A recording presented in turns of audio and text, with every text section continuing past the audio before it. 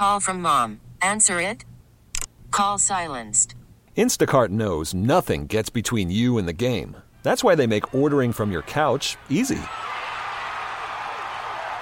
Stock up today and get all your groceries for the week delivered in as fast as 30 minutes without missing a minute of the game. You have 47 new voicemails.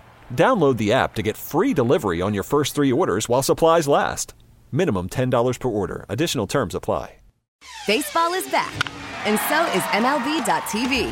Watch every out-of-market regular season game on your favorite streaming devices, anywhere, anytime, all season long. Follow the action live or on demand.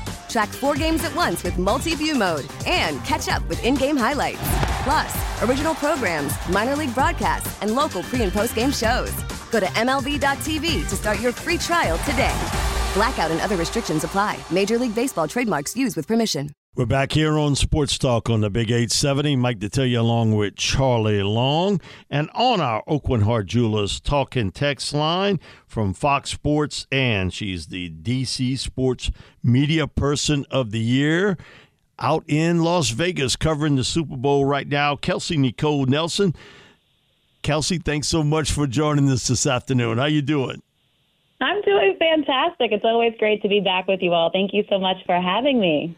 Kelsey, before we start talking Super Bowl, I was talking to Charlie about this, covering the Washington Commanders. They have the second overall pick in the draft, and we know about the connections already. Caleb Williams, who's from the D.C. area, and now the Commanders have brought in Cliff Kingsbury, who coached Caleb Williams at USC. Right.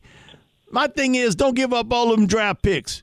Stay at 2. Pick Jayden Daniels from LSU, and you're going to be happy with that pick, Kelsey. I'm just telling you right now. You don't have to give up all that to go up and get Caleb Williams. Stay at 2, and you'll be good with Jayden Daniels. That's really the prize good. After a bad year. I mean, you get your quarterback of the future. You get him. And you get a really good one with Jayden. And for the first 4 years, you ain't got to pay him. It's football minimum wage.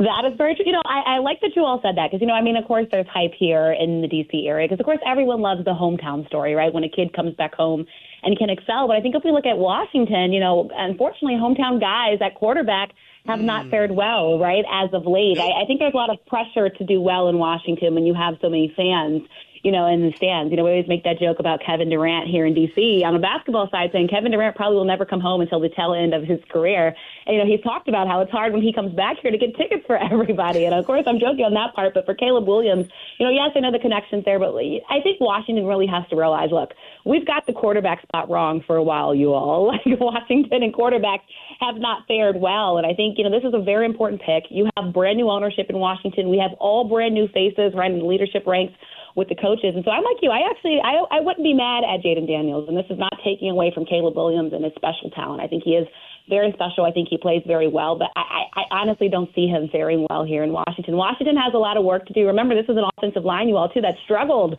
So whatever guy you put back there also, Washington needs to make sure that that person's protected. And, with young quarterbacks, I think that's going to be very important, especially when we're talking a lot here in Super Bowl about a guy like C.J. Stroud, right, and what C.J. Stroud, was able to do. So all that to say, I would like Jayden here. Caleb Williams, there's a lot of people here who would love him back home, but Washington fans, I'm like, don't get amnesia. Remember the last time we had a hometown kid here? Again, there was so much hype. Everyone was excited, and it just did not fare well. And the quarterback position is something Washington has to get right, and I think it's going to be very big on this new ownership if they don't get it right, because there's a lot of people scratching their heads still about this new head coach that we have here in Washington and Dan Quinn. All I'm telling you is you're going to be happy with Jayden Daniels. I told you last year. How was one thing, but Jayden Daniels he's at another level, and he can run. Now, he's got to learn how to slide because they're going to take your head off in the NFL, but he can run.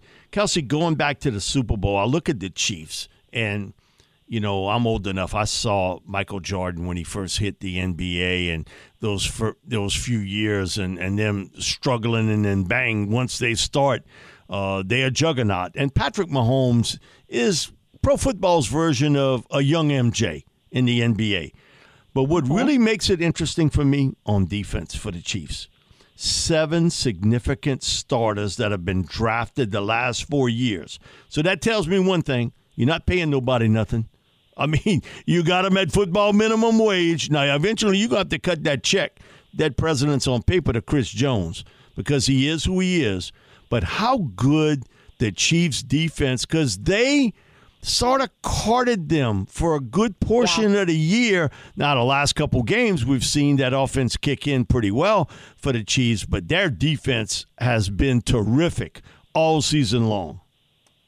They've been making the plays that they need to make. I mean, I'm still remembering where I was last to talk still in my neck of the woods in Baltimore about still how the Chiefs defense was able to stop an electric Ravens offense that you guys know, if you're betting folks, you know that everybody bet on the Ravens offense to take advantage and control of that Chiefs defense. But, they were able to shut down Lamar Jackson. They were able to shut down most of the Ravens wide receivers, right, Mike, that last game. When you look at it, really Zay Flowers, was the most successful. But then, again, talking about the defense, they forced that turnover, from Zay Flowers. And I don't think the Chiefs defense got talked about enough. I think they were underrated.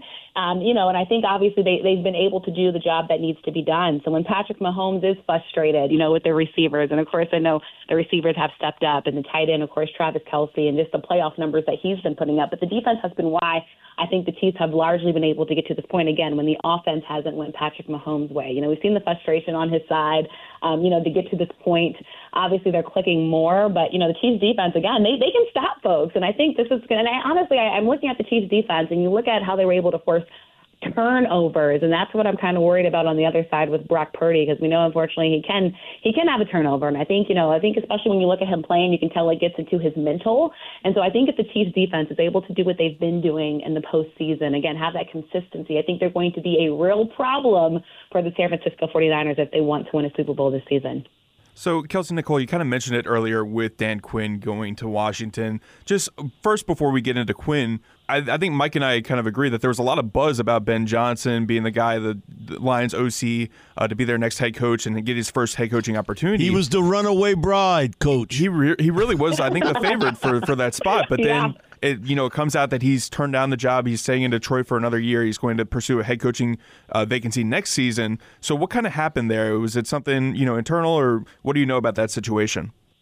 Yeah, there's so many reports coming out. A lot of people are looking at Washington's ownership, again, scratching their heads, saying, what happened? Essentially, I give this example of, you have a list of people for you guys. There's a list of girls that you like, and, you start at the top of the list, and everyone keeps saying no. And then finally, the last person at the bottom of the list is the one that said yes. And honestly, I feel like that's how Washington was able to get Dan Quinn. And, of course, there was a lot of hype around Ben Johnson, and you think about what the Lions were able to do. But it seemed like there was a lot of miscommunication, it seems like, on Washington's side, with really not understanding what they wanted in that role. Let's be honest, you all. Washington, this is a hard head coaching job to have. I mean, this is a team that had 4 wins last season. You're being asked a lot to be able to turn this franchise around, and that doesn't even, again, still involve all the other stuff that is happening in Washington. So all that to say, I think Washington essentially they fumbled the bag, with Ben Johnson. I think Dan Quinn is going to have, again, a lot ahead of him. There's a lot of people, still, we talked about Cliff Kingsbury, but on the defensive side, there's a lot of people who are already questioning, Dan Quinn's leadership and who he has on that side of the football. But all that to say, I think Ben honestly made the right decision, because this is, a lot of people were also talking about Eric Bieniemy and if he would also, get a fair chance to be head coach. But, again, Eric Bieniemy came here. The offense did not work out. Washington's offense has honestly been pretty stagnant when you look at the last decade, and honestly you can go even last 2 decades, and not really being able to find success. So I think Washington, they were the last team, to finally pick a head coach. They had to get someone. They had to get something. Dallas has had some type of success last season, though they weren't able to get to the Super Bowl. But I think they just needed a guy in charge who they hope could get this locker room back, honestly, because the locker room's been lost under Ron Rivera and all the losing seasons, especially this last season. Lots of frustration. And so I think Ben honestly walked away from an opportunity that would not have been good for him when you look at somebody whose coaching trajectory and career, I think, is going to be really bright as he continues to move on in the National Football League. And as you kind of mentioned, I know that Washington fans were done with Rivera by, the end of his tenure there. But what about the fan reaction generally to Dan Quinn being the new guy? I mean, 6 years as a head coach in Atlanta. He went 43 and 42. He lost the Super Bowl in his second year. We all know that 28-3 choke. New Orleans people love it. And then he went 14 and 23 over his last 3 years with the Falcons before he retired midseason.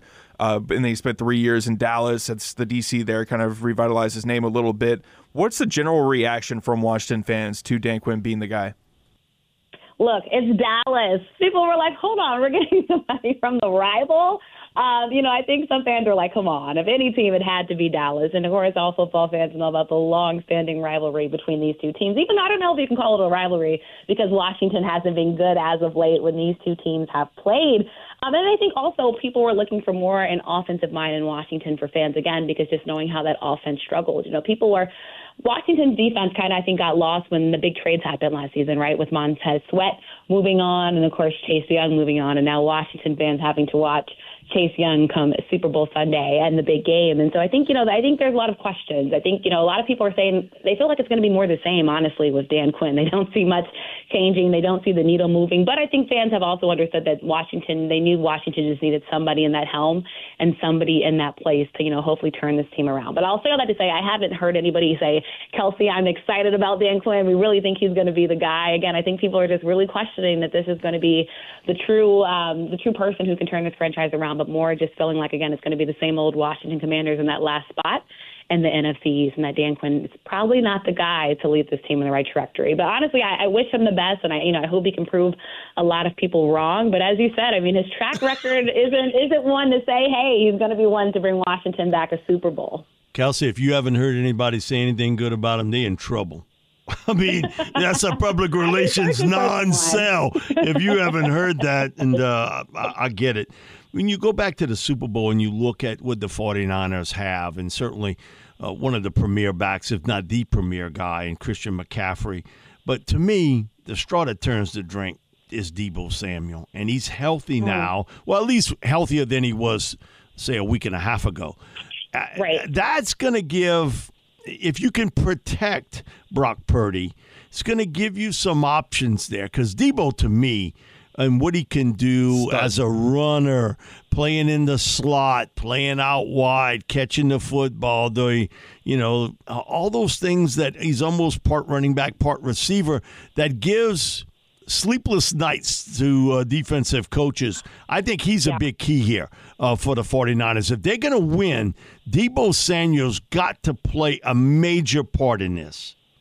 He's, like you said, he's been their best weapon. And like you said, him being back healthy, it's scary because we know how good he can be. And that doesn't even take into account, as you said, CMC or Brandon Ayuk or any of the other weapons. George Kittle, who, by the way, has been probably one of the fan favorites here, that Super Bowl in Las Vegas. But all that to say, I think that's what makes the 49ers offense so hard. And it's going to be why, the Chiefs defense is going to have, they're going to have a lot of pressure on them because who do you block? Who do you cover? Who is going to get lost in space? But, a lot of people, again, I think Deebo Samuel doesn't get enough credit for how special he can be. And I think especially, again, remember, I think people keep forgetting Brock Purdy is in year 2. There's a lot of pressure on him in this game. But luckily, because he's surrounded by such a great supporting cast, all he has to do is not make a mistake. And like you said, yes, I think we know the Chiefs will probably bring some pressure on him, and that offensive line will be tested. But when you have somebody like Deebo who I think, knows what to do to make Brock Purdy be the best that he can be, it's going to be hard to beat this team at full strength. And that's why, honestly, I think we're in for a good Super Bowl